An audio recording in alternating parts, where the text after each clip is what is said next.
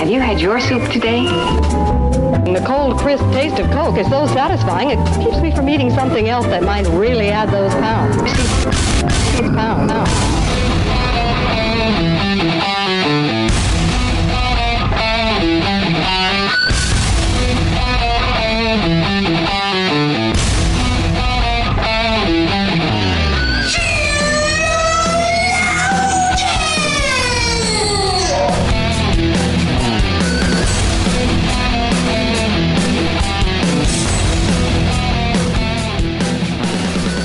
Good morning, good afternoon, good evening. Welcome to another episode of Sheologians. We're here today to put the her in Southern Ocean.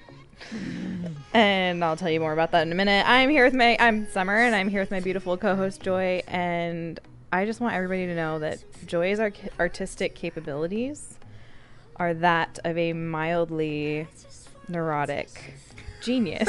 Oh. Actually, I take mildly as a compliment. Yeah, it's just mild. I wouldn't I would never be like, Joy's so neurotic. But if you put the mildly in front of it, then it makes it well, and then compliment. if you say genius afterwards. Right. It's like you're nestling it. You're just like putting a pillow around crazy. It conjures like images of all the mildly neurotic geniuses that came before me. You're in a long line of mildly neurotic geniuses, and that's how I feel about your artistic capabilities. I want everyone to know. Well, thank you. You're welcome. And you're right. I am Joy, and I am here with my beautiful co-host Summer White. And Summer, I have all this written down. I'm not coming up with it right now. Okay. Just so you know. Okay. If you were a tree. And someone wanted to cut you down, I would chain myself to you and use my mildly neurotic genius creative powers to make some protest signs. Of course you would. And be like, this is not necessarily environmental, but this is my friend, Summer the tree. I don't know. Okay, anyway, that went off the rails. So I want to tell you guys really quickly, just real quick. So the other day, I'm sitting at a table with Joy, and we're working. Imagine me putting air quotes around that. And we have a good time. Our friend Charles was also at the table, and Charles and I were having a conversation. And all of a sudden, Joy just almost threw her laptop across the room. And we were like, what? And she was like, what did you say exactly? Have you heard of the Southern Ocean before? With the most sass and anger. By the way, Southern Ocean is a double. It's a her and a she. And I don't care what you guys say about it. So get out of here. So Joy asked, have you guys heard of the Southern Ocean? And we were like, if we what do we say right now? She's so angry. Don't poke the bear. We were just silent and ready to listen to whatever. Remember, she said I was mildly neurotic. Genius. So Joy, just real quickly, what is the Southern Ocean? Annoying. Okay, so the Southern Ocean is a thing that didn't used to be a thing. When I went to school, many years ago, because we're old, right? I learned that the oceans were as follows. Okay. Indian, Pacific, Atlantic, Arctic. Wait, wasn't there one more? The Southern Ocean now. Antarctic. Yeah. And then now it's called the Southern Ocean. Well, except for... She's so mad about this. Yeah, okay. So I can't even explain. Now it just sounds silly. But I'm just angry that they changed it to the Southern Ocean. Right. Okay, yeah, it's totally southern on the globe, of course. Right. But because the Earth is not flat. No, it's not. What would southern look like? There would be no southern. Really. It would be under the planet, which I don't know what that looks like. I don't even know. But the point is that when we were in school, there were 9 planets, and then for a minute, Pluto wasn't a planet, so there was 8, and then we had all these oceans, and now we don't have these oceans. The point is, I was doing trivia online. Which is one of Joy's pastimes, and it by the way. lost me a point. Because I had to list the oceans, and I missed the stupid Southern Ocean. Well, I mean, it's okay. It's not actually a point against you in reality, because that's You Because were the doing what Southern you were Ocean taught. is not right. Right. She doesn't even go here.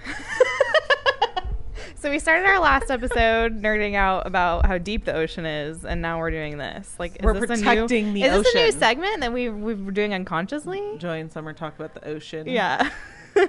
I'm okay with it. Anyway, we actually have a really cool guest today, so why don't you tell him? We do. So today we have Steve Bankars on, and Are we saying his last name right? Are we saying your last name right? Yeah, you are. Yes. Okay, awesome. Okay. Yay. We could have totally asked that before. I know. Okay, anyway. No, that was really good. That was really good. We get points. Okay, so he used to be a well-known New Age blogger. Mm-hmm. Was saved. Correct. Mm-hmm.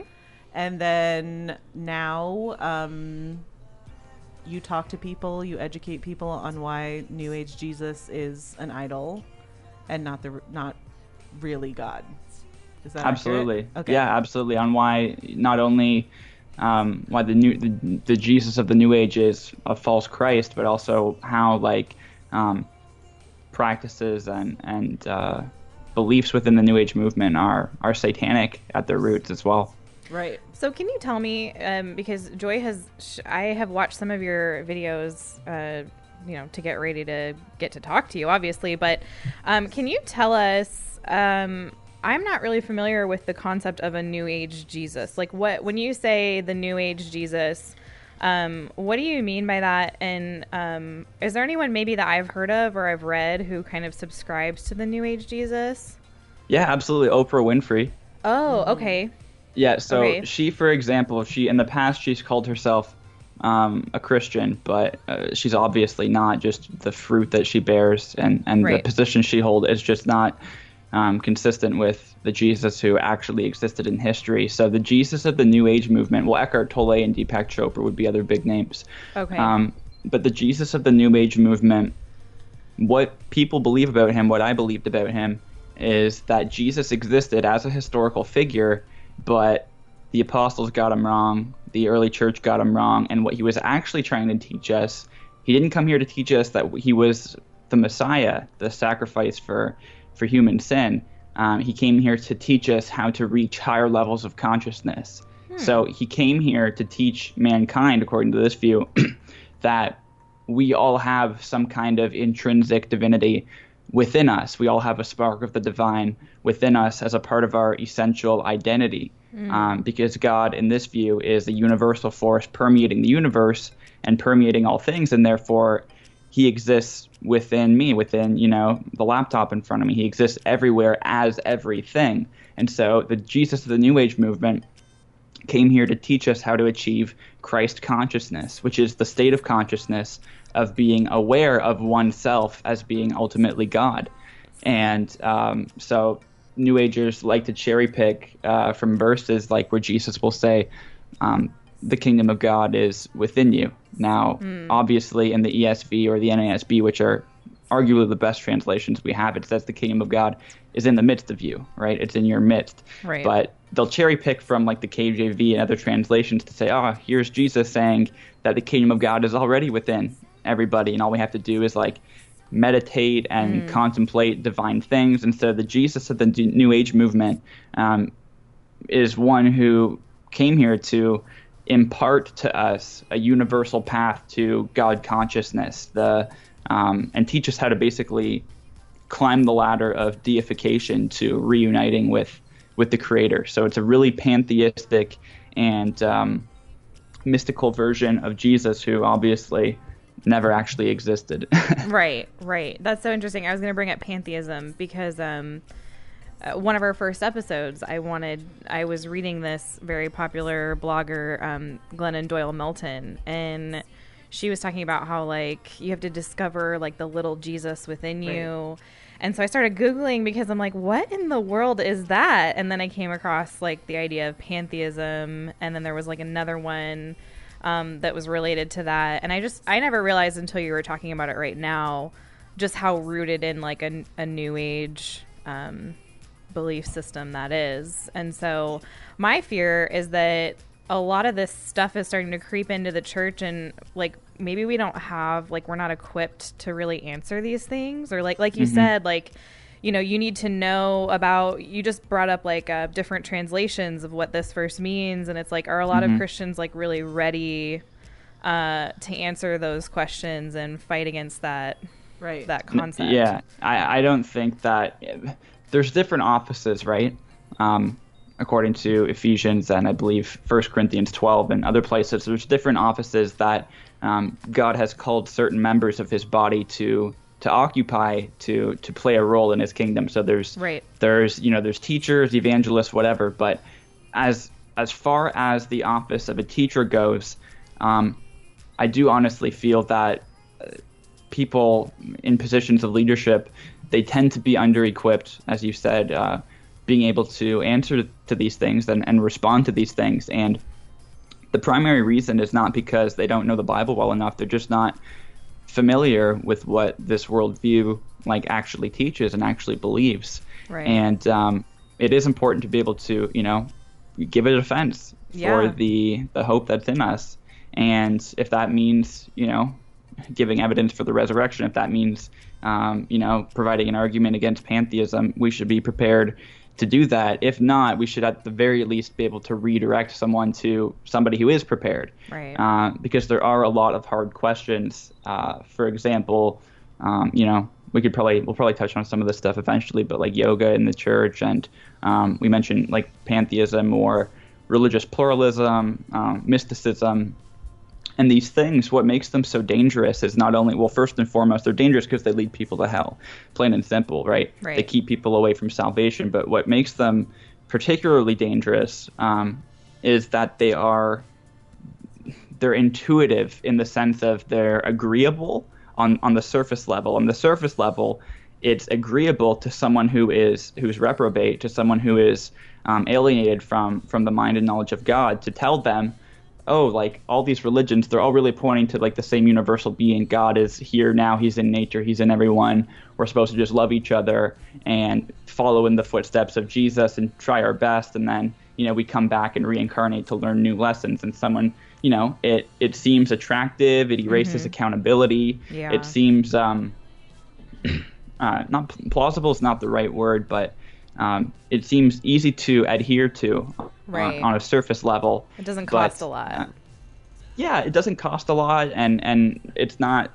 It's attractive, and not only is it attractive, and it really is. That's why it's such a big problem, is because it does have a certain level of attraction, and the attraction comes not only from the surface level agreeability and digestibility of it, but also because it is very supernatural.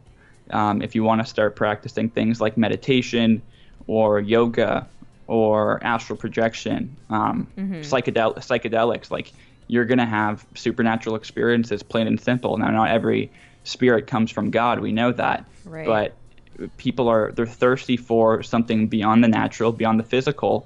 And the New Age movement gives them that, but erases accountability and sin. And so for them, it's like the perfect pill. For them, it's, what they think that they want and they need. And so it is a really big problem, and I think it's only going to continue to grow in the next 10 years, 20 years. Why do you think that? I think that because it seems as though the secular world is getting, brainwashed,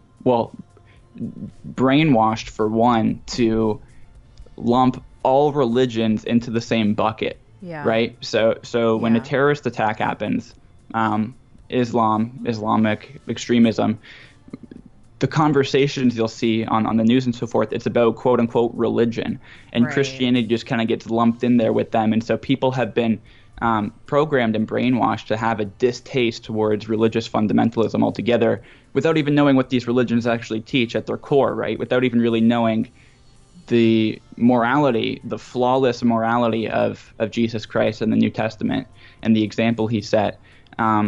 They are being coached into rejecting fundamentalism a priori.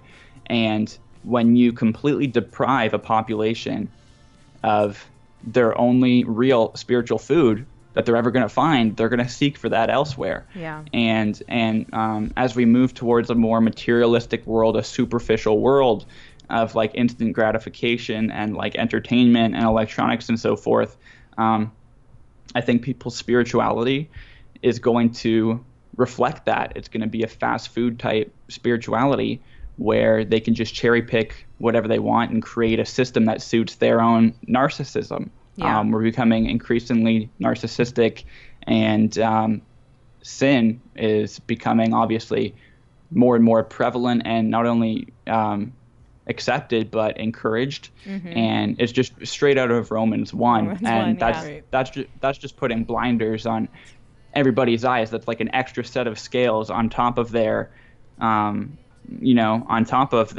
alienated mind, their mind that is hostile to God. Now they're having like propaganda rammed down their throat. And Christianity in a world like that, it always requires the Holy Spirit to draw you, but it always requires the Father to draw you. But it seems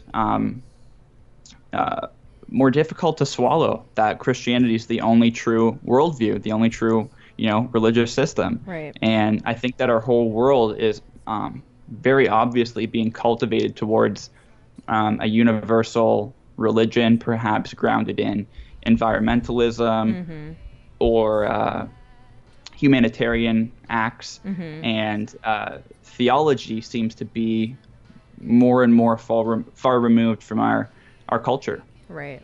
Well, yeah, especially because there is this, despite this, rejection of religion of any kind. It's a new religion. Well, yeah, and there's still this desire, of course, I'm not surprised at all by this, but to be moral and be a good person. And maybe even, a lot of people who reject religion would still say that they're open to some kind of spirituality, godlike, right? Yeah, something that is not us humans, but that it coexists with us. Yeah, and has some sort of something to say in how the earth works. Yeah. So yeah, I would only, especially if you could join a religion, air quotes, because it is a religion. But if you picked something that did sort of allow you to decide what you believe and what you don't believe, it is sort of this weird socialist, everyone sort of shares this weird communist idea, like everyone shares everything. It's secular humanism, right? That's absolutely. the new religion. Well, yeah, sure. and especially when you throw in that we're here to gain higher levels of consciousness, that's a religion that will eventually just glorify you. You're just becoming a better version of you, and you are your God. Right. So that's right. awesome. That's right. awesome. Who for doesn't the person. want that? Right. It's all about me. Yay. Right. Totally. Right. It doesn't, like we said, it doesn't cost a lot. So you said earlier, and I wanted to kind of circle back to this. You said that in a lot of New Age practices, there are things that are actually demonic, and then you mentioned not every spirit is from God. What did you mean by that? So, I think when most of us think of New Age, we think of people walking around with crystals, doing yoga poses and stuff like that. And we feel so, at least myself growing up in the church, I feel so far removed from all of that stuff. It seems very alien and foreign to me. So number one, I was just kind of wondering what you meant by some of these practices are actually demonic, and are Christians participating, would you say, on a large scale in any of those things? One of the things first of all, let's establish that whenever you are subscribing to a false god, a false spiritual system that is supernatural in its nature, you're immediately by default interacting with demons, right? Paul says, I want you to know that when the pagans offer sacrifices unto idols, they're offering them unto demons. All throughout Old Testament and New Testament, we're told that the idols, they have no power in and of themselves, but the object, behind the idol, the spiritual power behind the idols, it's demonic. And we're told that they operate from, Satan's air kingdom, as it says in Ephesians. It calls Satan the prince of the power of the air elsewhere. And so when it comes to people doing things like tarot cards or any kind of thing where they're trying to channel beings from another dimension. It's called channeling. It's very like dangerous and scary, but basically you go into a meditative state and you call out to beings in the spirit or in higher dimensions, and you ask them to like manifest themselves to you and to communicate through you. And a lot of times they'll give people material and they'll end up writing it down, and it's called channeled material, and it's huge in the New Age movement. People like worship channeled material, and you'll notice that a lot of it's very carefully orchestrated against Christianity, like 100% of the time. This material, it never goes after Buddha or Muhammad. It always goes after the person of Jesus. But something that we're probably more familiar with is yoga. That just straight up is satanic, and it is being practiced in churches, and people don't realize, for example, well, they don't understand what yoga really is. They think it's just like stretching. They think it's like I'm just doing some deep breathing and some stretching. What's wrong with that? And even, bless his heart, Todd Friel from Wretched. You guys know him, obviously. He made a video he was my talking Sunday about school teacher. No, go for it. Let's talk about it. He made a video recently talking about yoga, and he had a kind of a loose position on it. And in the beginning of the video, he was sitting in a lotus position. And he was like saying Om with his mouth, and I'm thinking to myself, like, you're chanting, you're chanting right now, and you don't realize it. Like, Om is the sound in Hinduism of creation. They believe that this is the sound that like produced the universe, and so they chant this with yoga and with meditation in hopes of basically altering their own consciousness. The entire goal of yoga, it's not, health and wellness like we make it out to be in the Western world. The entire goal of yoga is psycho-spiritual.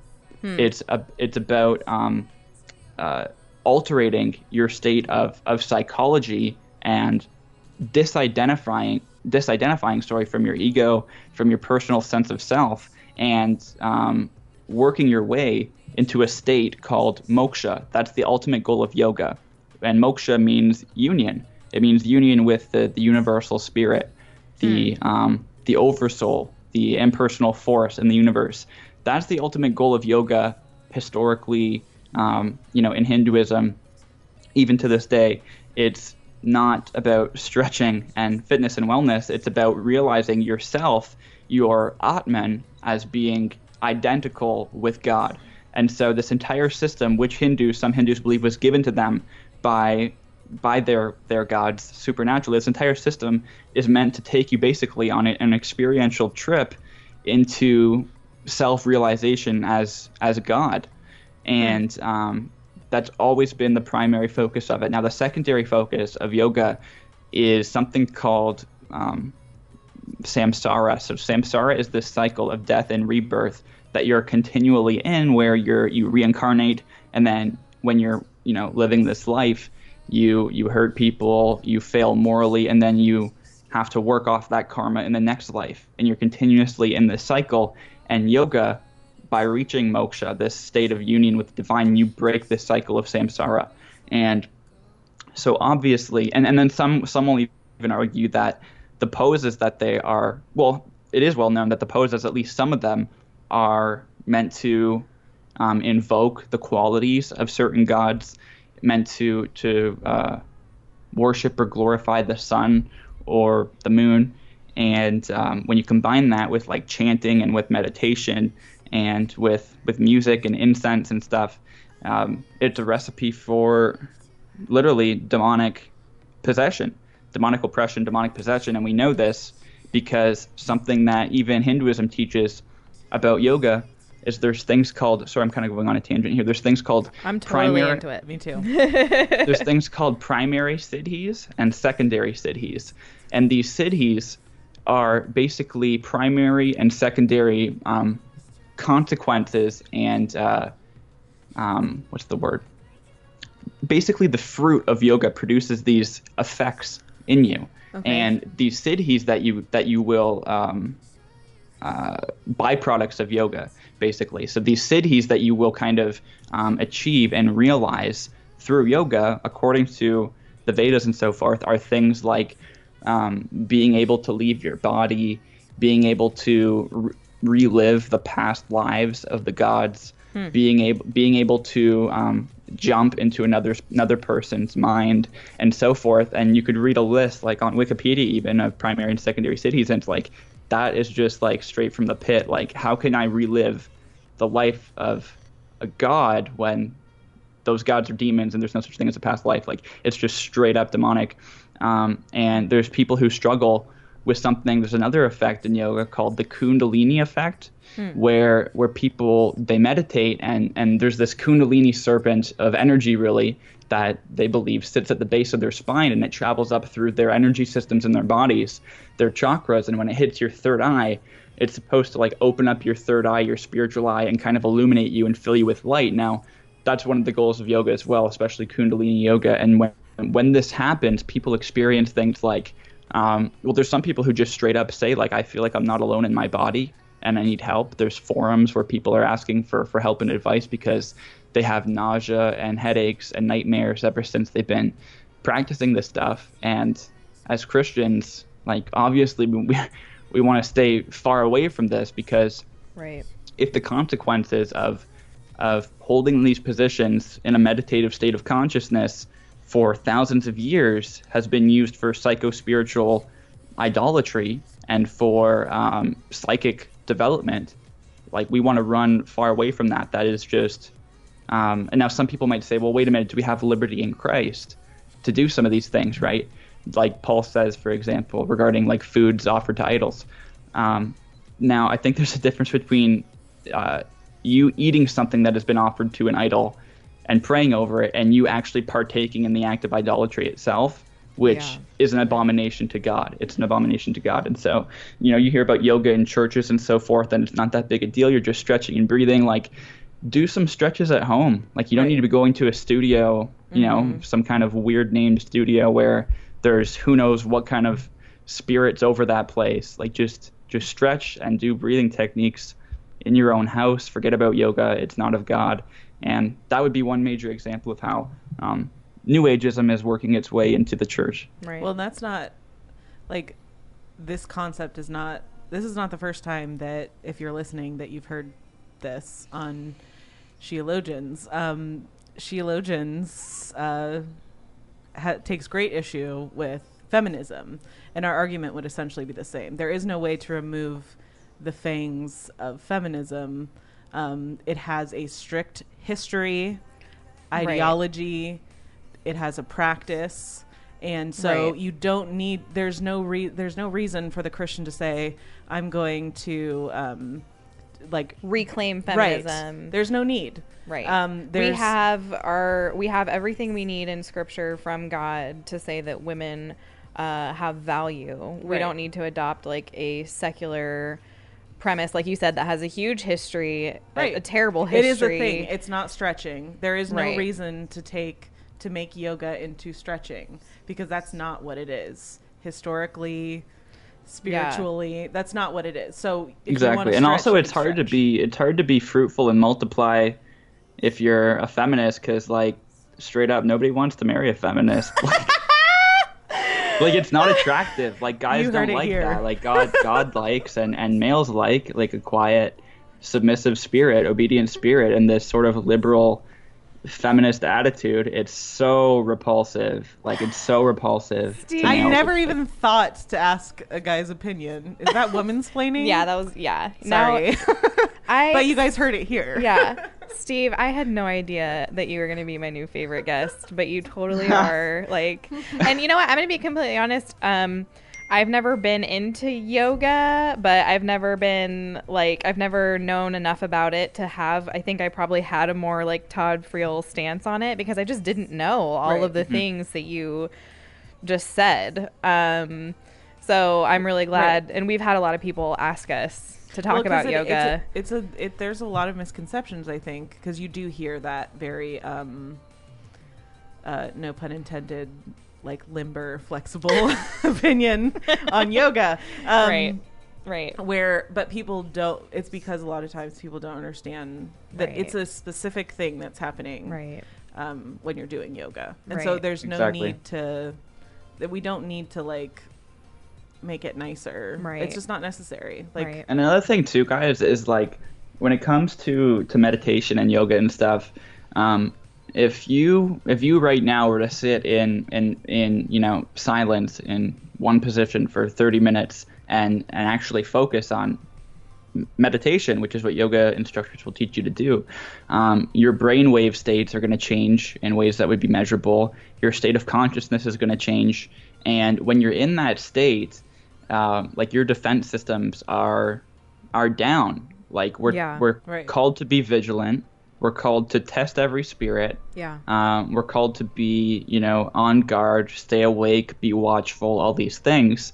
And sitting there with your eyes closed, not thinking about the Lord, trying to alter your own, you're basically doing witchcraft on your own brain for your own vain purposes. And like you're opening yourself up to, all it takes is a demon to drop a thought or an intention or a motive into your head, or an urge into your head, and then you start being slowly weaned off of, maybe it's fundamentalism and into some more like universal perspective of God, because I do believe that there's principalities for pantheism that are over yoga, and that part of the job of the Satanic Kingdom over disciplines like yoga and meditation is to yoke people spiritually to a worldview that contradicts the Bible, and to wean people away from a biblical worldview. And one of the next to using psychedelics, in my mind, one of the quickest ways to do that is to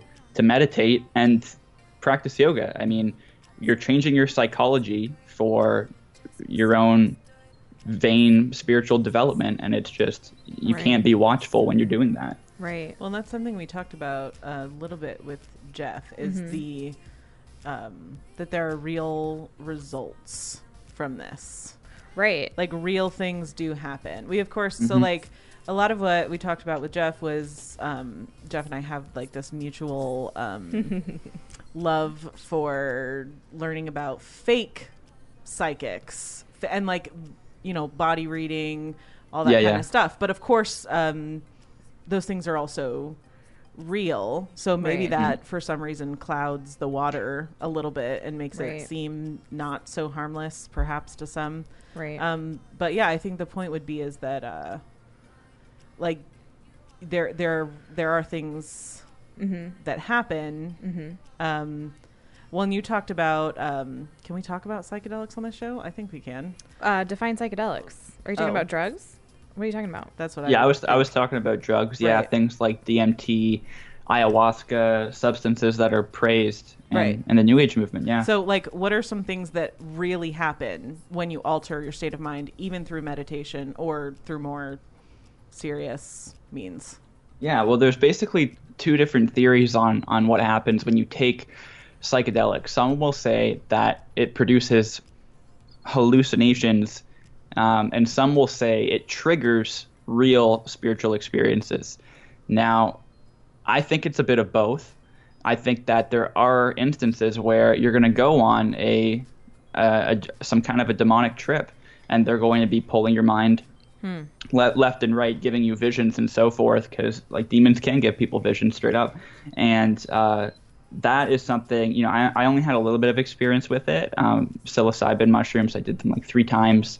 And that's actually going to be my next video, is an expose on psychedelics from a biblical worldview, because it's one of the most frequent questions I've gotten asked, actually, is like, where do psychedelics fit into the Bible? And in a nutshell, basically, if you read in Galatians 5, the works of the flesh, and those who do these things will not inherit the kingdom of God, one of the things mentioned in there is sorcery. And sorcery, while it can mean witchcraft, it can mean magic, the word pharmakia in Greek actually means the use of drugs, and the use of intoxicants, the administration of drugs, and so forth. That's a primary definition of the word. That's actually where we get our word pharmacy from, is from the Greek pharmakia. Right. And so when you see, for example, all of these scripture verses telling us to be sober, to be sober-minded, you see all these scriptures telling us that drunkards will not inherit the kingdom of God. And the word for drunk, methe, that word, it literally means to intoxicate, to be intoxicated. And it doesn't just apply to alcohol. So like right out of the bat, the Bible completely condemns the use of these things. Now, I do believe that there are spiritual experiences people will have if they use these substances, because I do believe they open up gateways to some sort of spiritual, perhaps we can call it the astral, the supernatural. And when you actually look at the experiences people have on these things, especially historically in shamanism and things like this, the descriptions they give of their experiences, they're basically equivalent, like regardless of where they are geographically, especially with substances like DMT and so forth. Yeah. And it does make me think that like these are like real demonic visions that are happening to these people, and it's the same beings, the same principality manifesting themselves over and over again to all these different people, all these different cultures. What do you guys think? What is like Apologia's stance? Obviously, you guys are sola scriptura, right? Yes. Yes. So, what is your? Obviously, I don't believe Apocrypha is inspired by any means, but it is quoted from in the Book of Jude, right?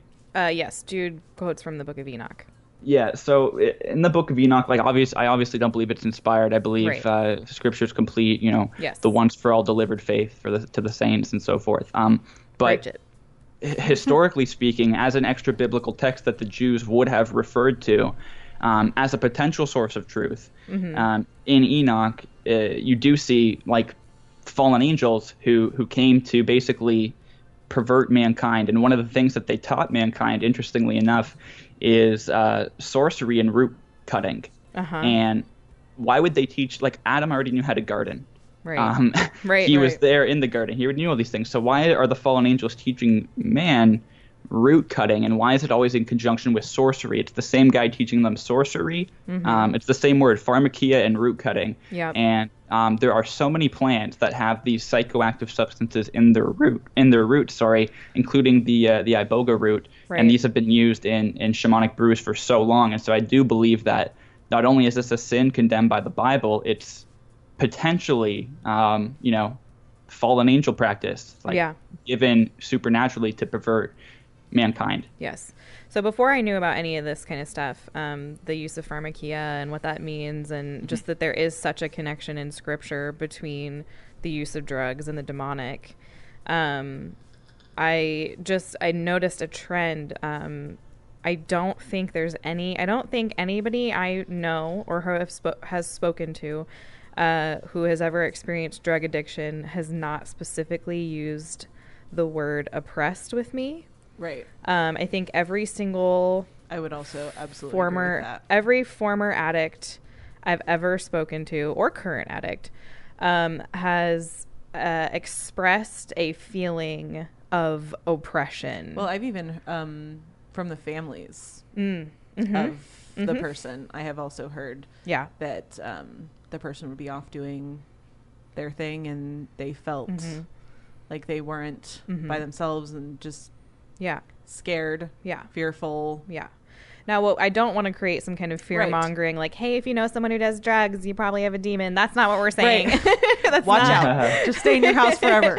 That's not the connection. But we do need to be aware that Scripture does make a very clear connection between sorcery and the use of drugs with the demonic realm. And so that is a very real thing. Especially when it's historically, it's referencing people using substances to put themselves into an altered state of mind. Right. And obviously that's exactly what we're talking about happening. Like, nothing new, of course. But, that was a large part of what was being condemned was people that were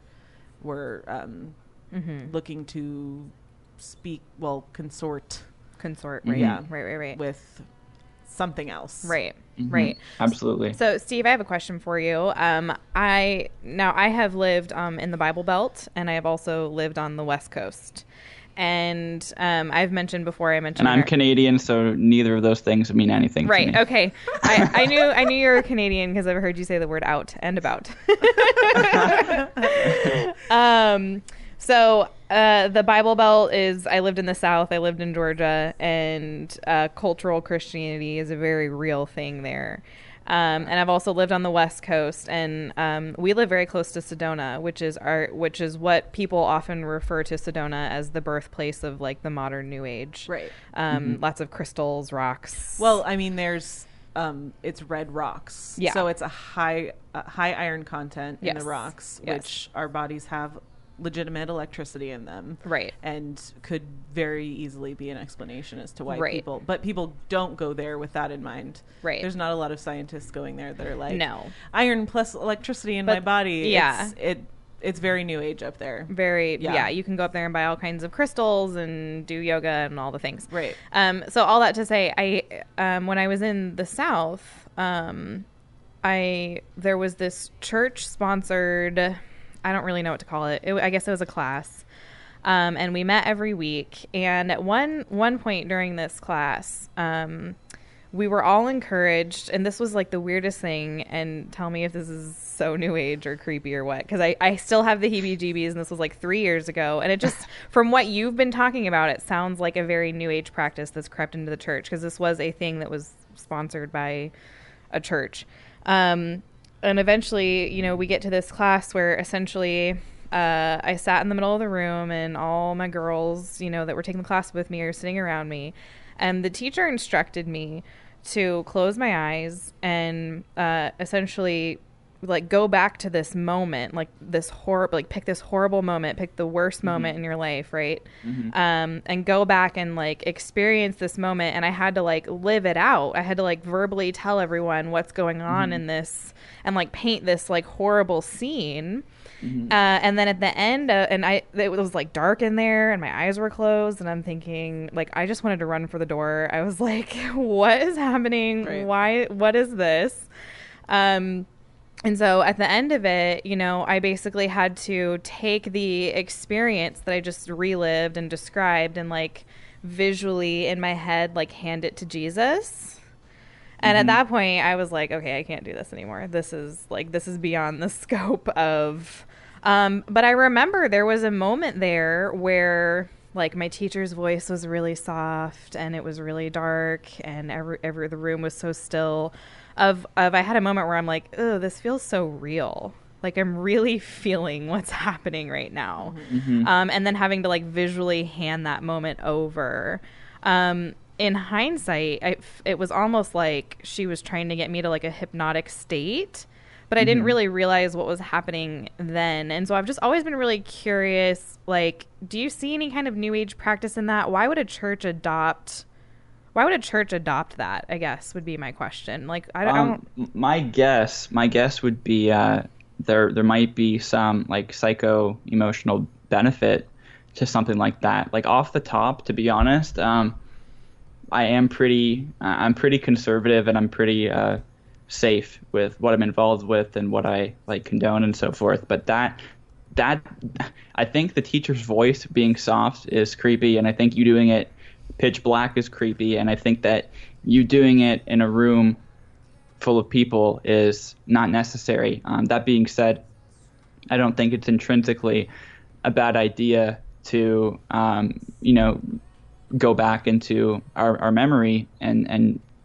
revisit some traumatic experiences and ask the Lord to pull us through that and to help us see this in a new light, or to give us wisdom to overcome this and so forth. Right.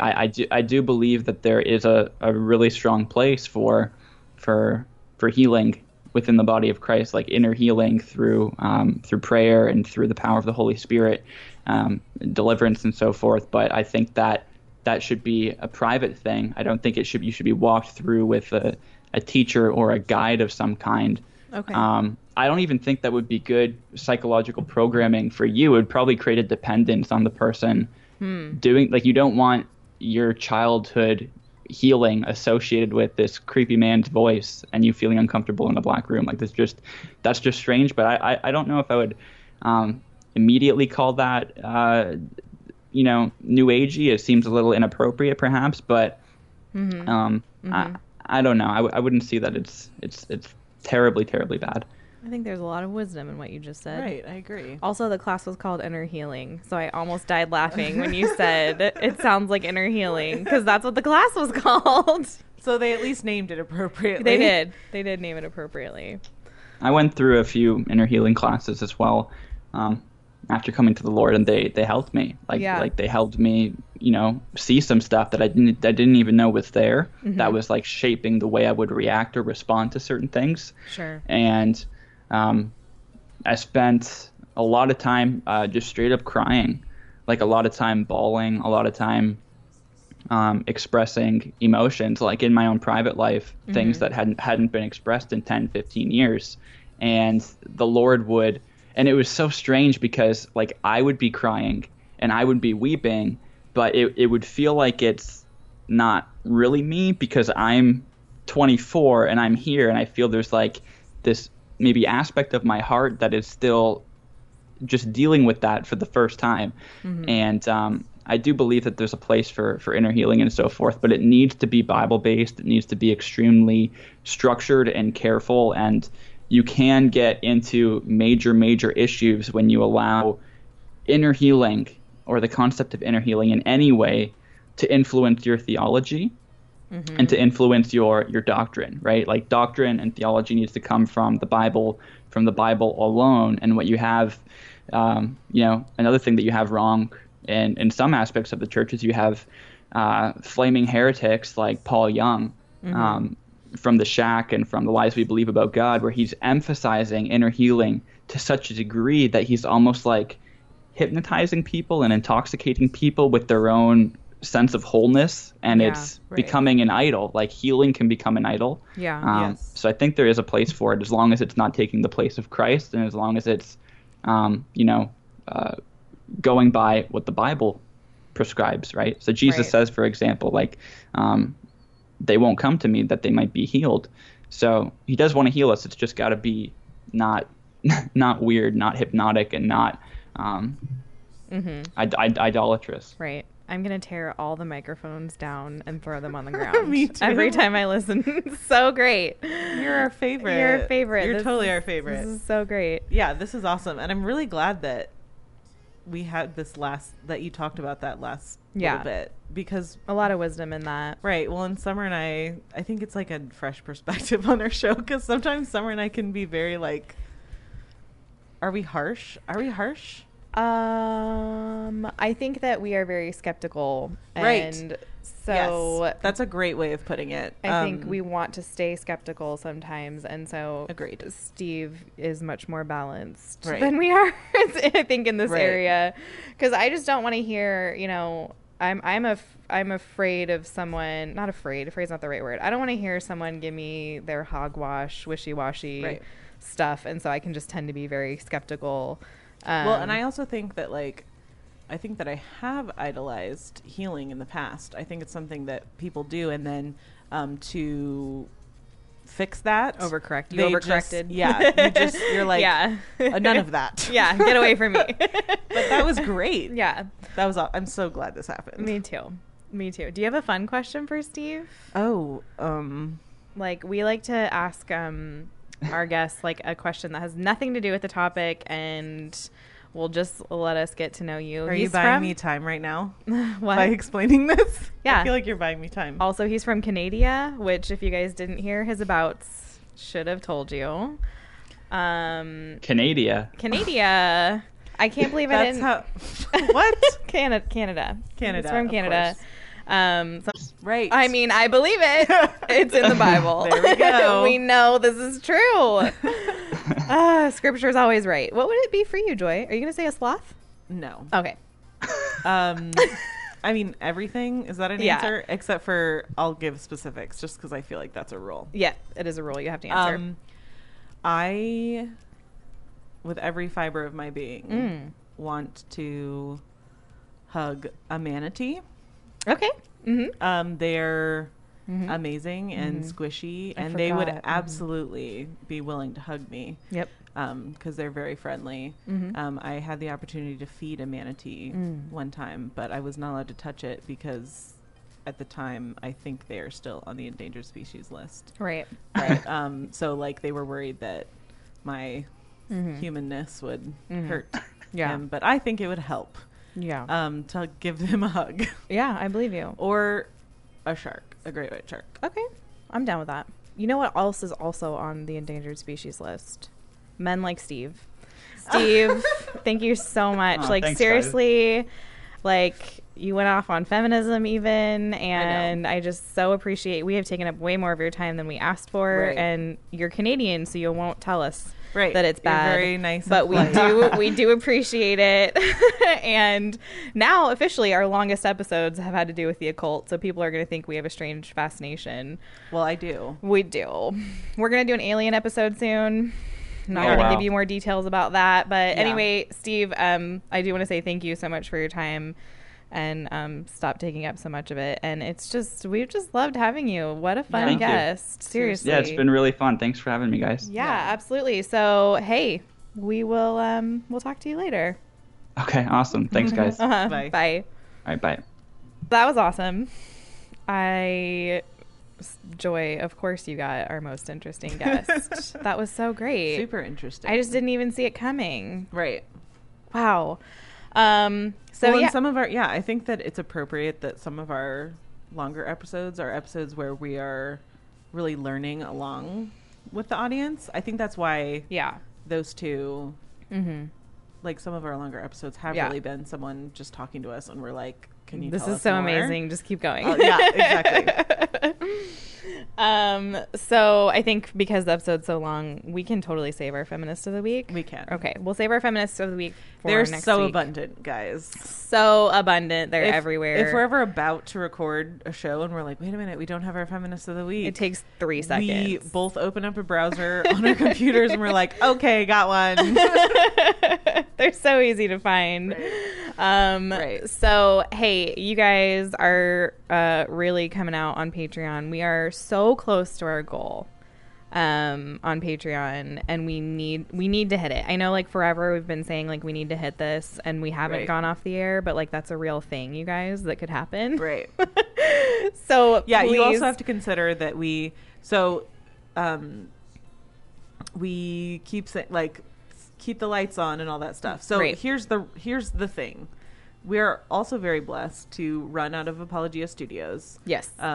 They have lights here. Yes. And microphones. Yes. So we're very blessed to be in a position that not everyone's in, which is that we can get in on some awesome equipment.